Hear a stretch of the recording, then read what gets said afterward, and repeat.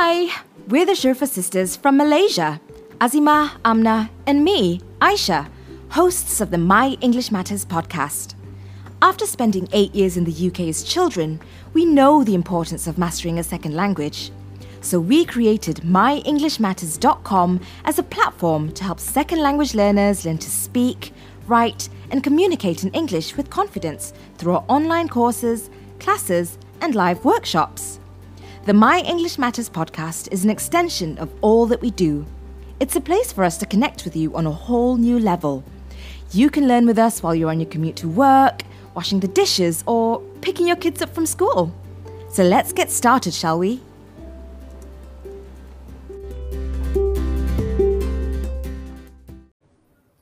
Hi everybody, today I have a treat for you.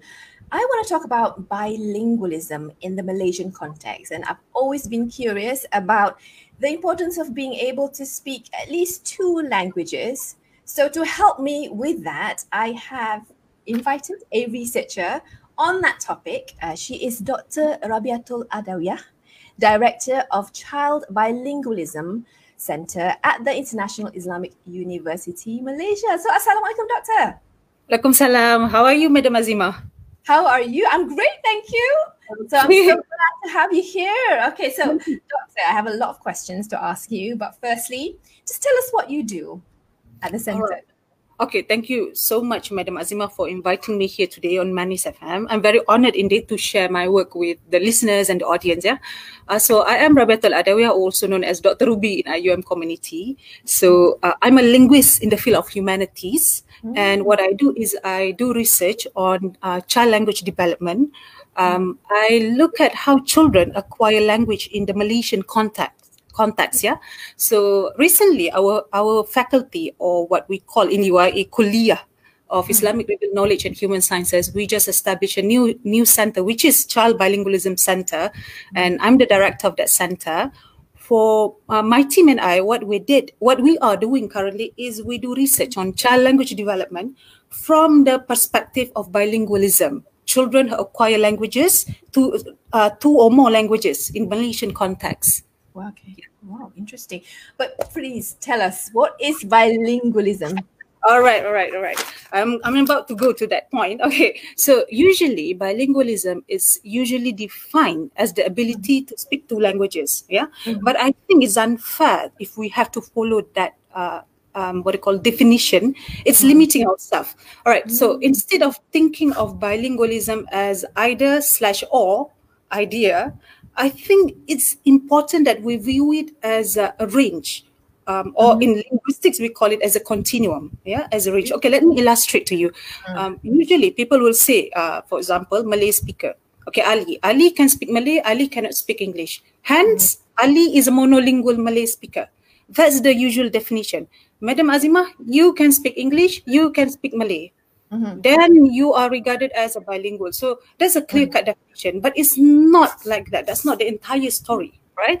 So in bilingualism, yes, there are people like us who can speak Malay and English, and we use that actively, right, in our daily life. But there are people who can understand both languages, but speak only one.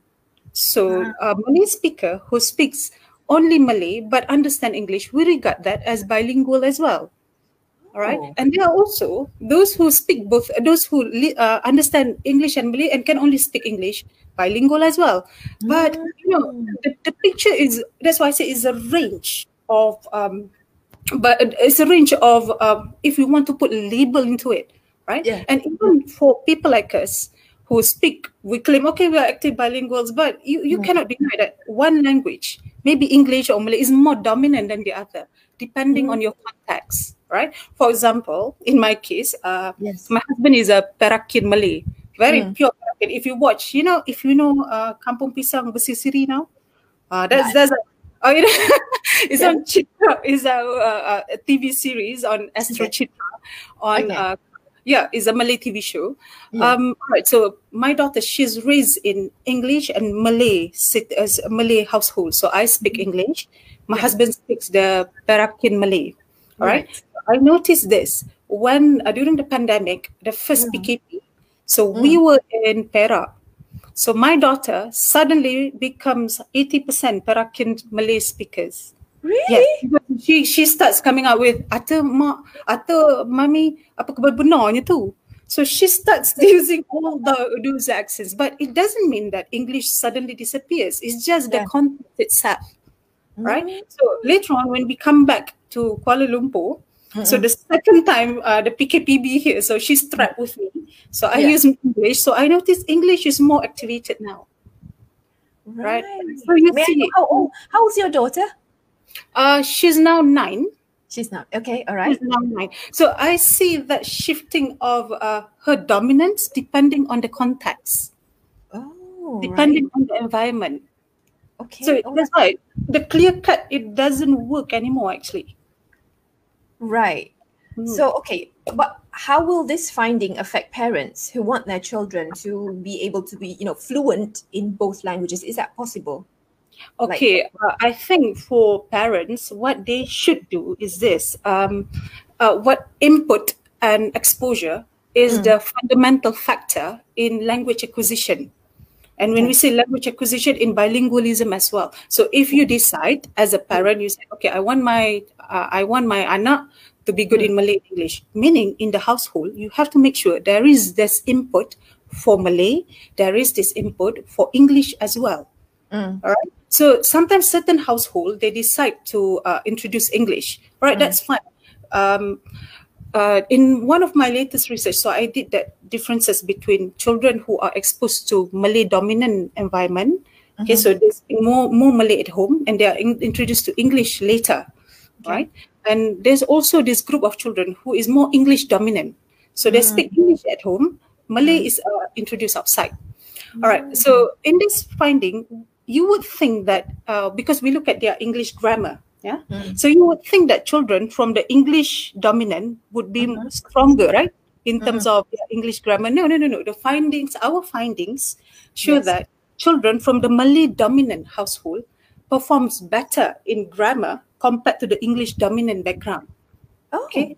It is interesting. Okay, let me briefly explain why is that. So we found this is that children from English dominant background, they have more vocabulary. So the exposure, the communication helps them in terms of their vocabulary. But it doesn't necessarily help in terms of the grammatical development. Okay. Right, so the children who comes from the Malay dominant household, there's this boundary between English and Malay, because at home parents do not speak English, parents speak Malay, so they are exposed to English to certain domains, for example at school or maybe on YouTube. So somehow this is just our speculation because we just managed to find that findings. Somehow they transfer. They learn to demarcate. They learn to distinguish these two languages, and they see the pattern. Hence, their grammar is much more. They outperform the English dominant children. So English dominant children, they speak a lot. They have vocabularies, but grammar tak semestinya betul. Wow. Grammar tak. So vocabulary it helps. Vocabulary helps, but not grammar. Not grammar. Yes. So what I'm saying is for parents, I think if you want inside, there must be strategies at home. So English as I said before, my daughter was trapped with me. So I notice now because of the school closure. So she's more dominant in English because she's been using English with me. So somehow she associated English with me. So now, because I'm worried that she might become English monolinguals, I don't want her to do that. So I started now.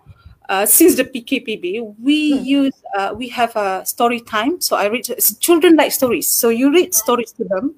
But now I start searching for Malay books. So that storytelling session is purely in Malay. So she has to communicate in Malay with me. If she tries in English, I said, no, Malay only session. Okay. I think for parents, we need to be proactive, right? Yes. And also just some advice. I think the trends that I see nowadays among parents is that they I understand we want our children to be good in English, because it gives them a competitive edge. But I noticed there's a trend that you just want to expose them to English only at the expense of the ethnic languages, So we want them to be good in English, but we also want them to not forget their roots. Betul. Yes, that's right. Do not forget their roots. I mean, if you so now there's a trend, a reverse trend. What do I mean by reverse trend? Is that before this, I remember when I was younger, there's always complaint, oh, Malaysian cannot speak English. Malaysian cannot speak English, yeah? Malaysian only speak their ethnic languages, okay? Now, the reverse direction, I think, is progressive, is that parents decide to introduce English, buang semua ethnic language. What would happen? This is not bilingualism. This is monolingualism. And I think for me it's disturbing because it's sort of the colonial mindset, right? Underestimating. I mean, what's wrong with being good in Malay, Tamil, Mandarin, and English as well? Nothing wrong. In fact, cognitively, I think if I have to talk about cognition, there's another level altogether. Cognitively, it gives you more, your brain will work better. Right. If you can speak more than one language. That's yes. So I think there's a damaging trend. So whatever parents decide to do, remember, if you want bilingualism, there must be English, there must be Malay, or there must be Mandarin, Tamil, there must be exposure there. All right. Right. So it should be simultaneous at the same time, the exposure. Very good that you mentioned that. It could be simultaneous. It could be sequential. So let's say simultaneous meaning since birth up till let's say 3 years old, we call these children simultaneous meaning at the same time. Okay. Exposed to Malay and English at the same time. Yes. But it could be later, meaning when the child is born, from birth up till 4 years old, only Malay, and then English later. That could work too. That could work too. And it will not affect their fluency or no. Right. My research, the finding in the recent research shows that those Malay dominant was exposed to English later, their grammar, but the vocabulary is smaller compared to the English dominant. So it tells us something here, because it's not just talking to them. They have to see the boundaries between English and Malay too. Wow. Because grammar is that this distinguishing between English and grammar, English and Malay. All right. So we were surprised to see that findings because we hypothesized, nanti budak-budak yang English dominant at home ni lagi better lah. But no, vocabulary yes, not grammar. But not grammar. Not grammar. So like macam budak-budak yang cakap banyak kan. When you analyze grammar, semua silap. Betul. Yeah. That's right. Okay. Yeah. Wow. It's mind-blowing. Okay. So you're saying that we should try to have both languages, 2 or 3 languages at home. It's not too late. Yeah, it's not too late. What about adults? If they want to be bilingual, katakan. Okay. That's one last thing I would say that about adults is the same. I think adults, input and practice. You also need, if you want to acquire another language, you always need that exposure. But one thing about adults compared to children, adults like us, we are overthinkers. Overthinkers, we inhibited. So when you learn something, you actually need to practice. Yes. You need to practice. Adults on the other hand, because they are scared, nanti orang ingat I tak pandai ni.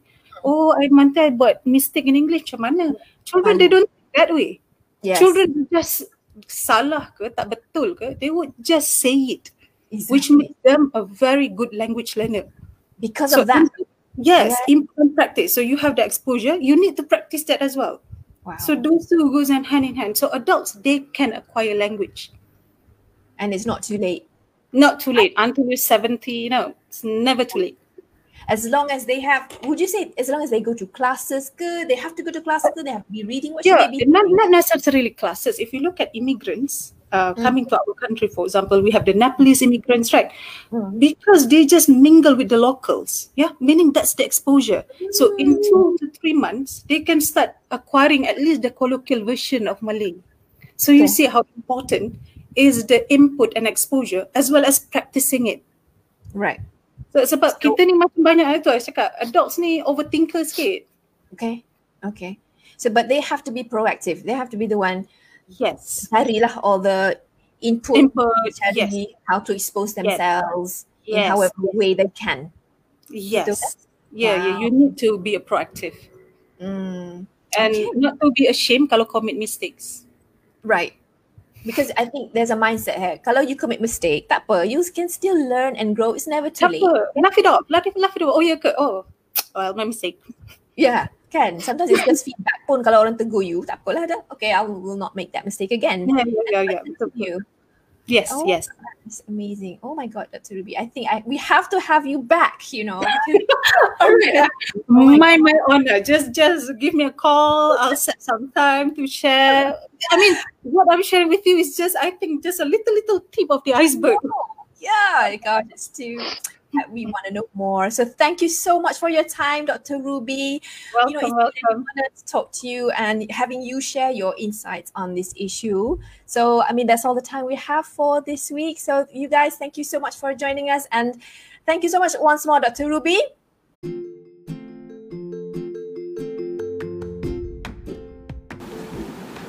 Thanks for listening to this episode of the My English Matters podcast. Make sure to click the subscribe button on this podcast if you haven't yet.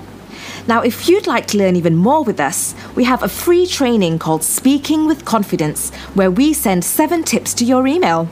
You'll also get weekly emails with tips and lessons to help you improve your English. Join us at myenglishmatters.com.